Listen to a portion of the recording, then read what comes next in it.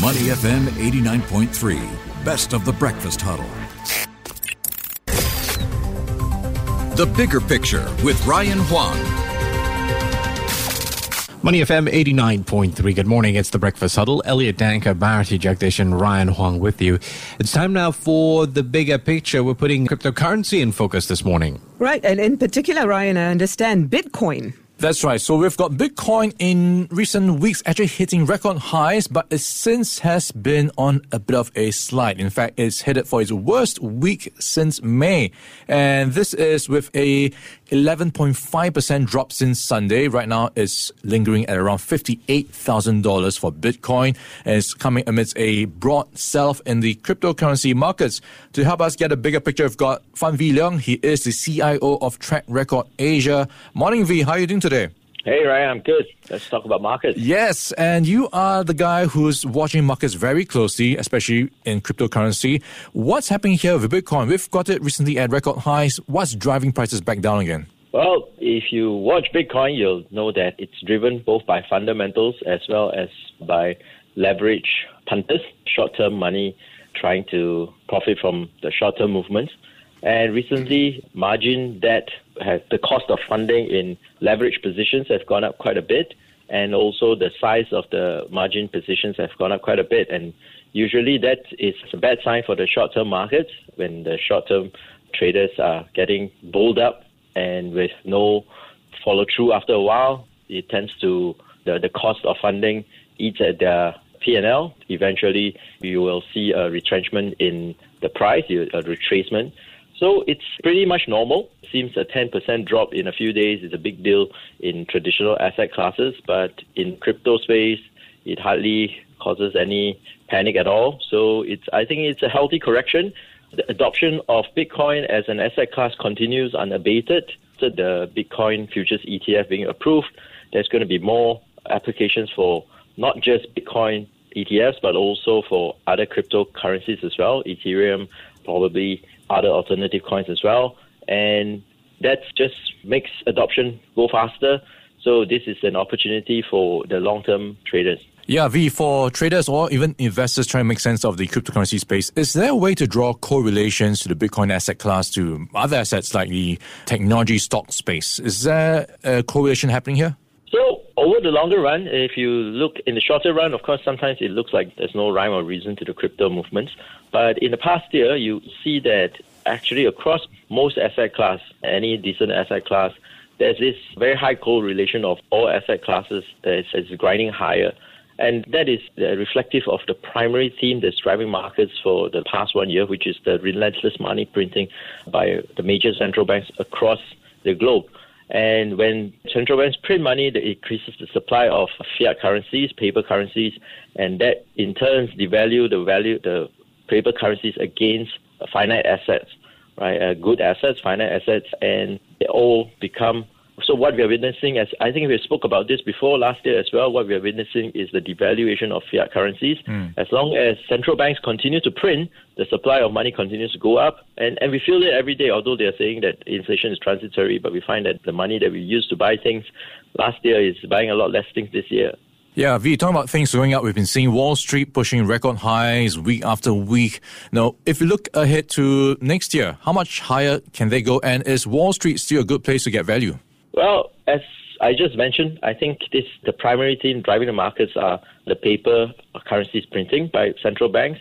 And from what we have heard from the ECB, the European Central Bank, as well as the U.S. Federal Reserve, is that they will continue to print, although the tapering has started in the U.S., but it's still a lot of money being printed every month. And that continues to drive asset prices higher. But the other thing that's also driving U.S. asset prices higher, stock markets higher, is the dominance of tech stocks, the dominance of tech companies. They continue to drive the change the way that we live, we educate ourselves, and the way we entertain ourselves.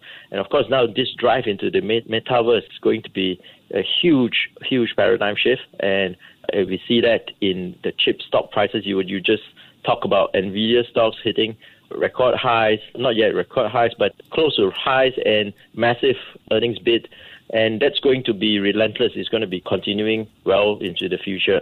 Yeah, how much will the infrastructure bill play a part in lifting the markets? Because it is a big bill, and there is going to be parts of it being spread out across many years. Is this something that we can expect for many years to come in terms of lifting markets? Well, I think as long as Biden remains in power, that's going to be the theme going forward. And with the U.S.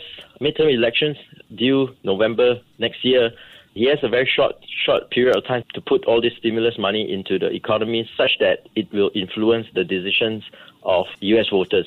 And the Democratic Party has a very thin majority in the Senate, and typically the party that holds all three branches of the government, they will lose some ground in the midterm elections. So it's very important for him to spend this money to get the economy going, to get more votes. And as you said, it is going to drive markets going forward.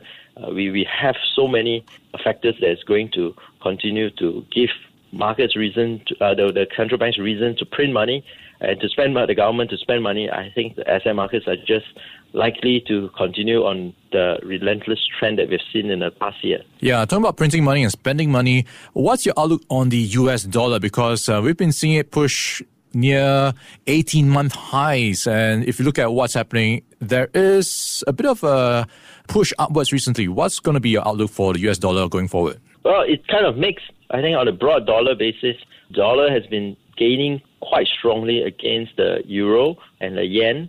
And generally, U.S. assets have been outperforming in the past month. As you mentioned earlier, Nasdaq is hitting all-time highs, S&P is hitting all-time highs. So they are outperforming. And in the world of you're not sure what to do, it seems almost a safe haven right now in the U.S. assets, and that's helping the U.S. dollar as well. But I think if you look at dollar on a broad basis, the DXY index, the biggest components are euro and yen. So you see that dollar is gaining very strongly. But against some currencies, especially something like Chinese yuan, dollar is quite close to recent lows, right? So it's going to be a mixed performance going forward. I think the Chinese yuan outperforms the dollar because US and China, they are starting to talk again. As long as they're moving in the right direction, I think that will be very good for the Chinese renminbi because it's likely that the PBOC will not be able to intervene aggressively if they want to have a good relationship with the US. And the US do want to continue on this path, I believe, because inflation is a problem in the US right now, and they do not want to address it with monetary policies. And so they do need to talk to their biggest supplier of goods, which is China.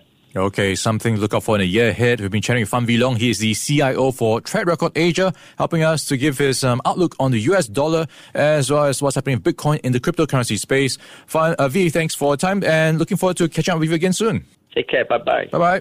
Before acting on the information on Money FM, please consider if it's suitable for your own investment objectives, financial situation, and risk tolerance. To listen to more great interviews, download our podcasts at moneyfm893.sg or download our audio app. That's AWEDIO. Available on Google Play or the App Store.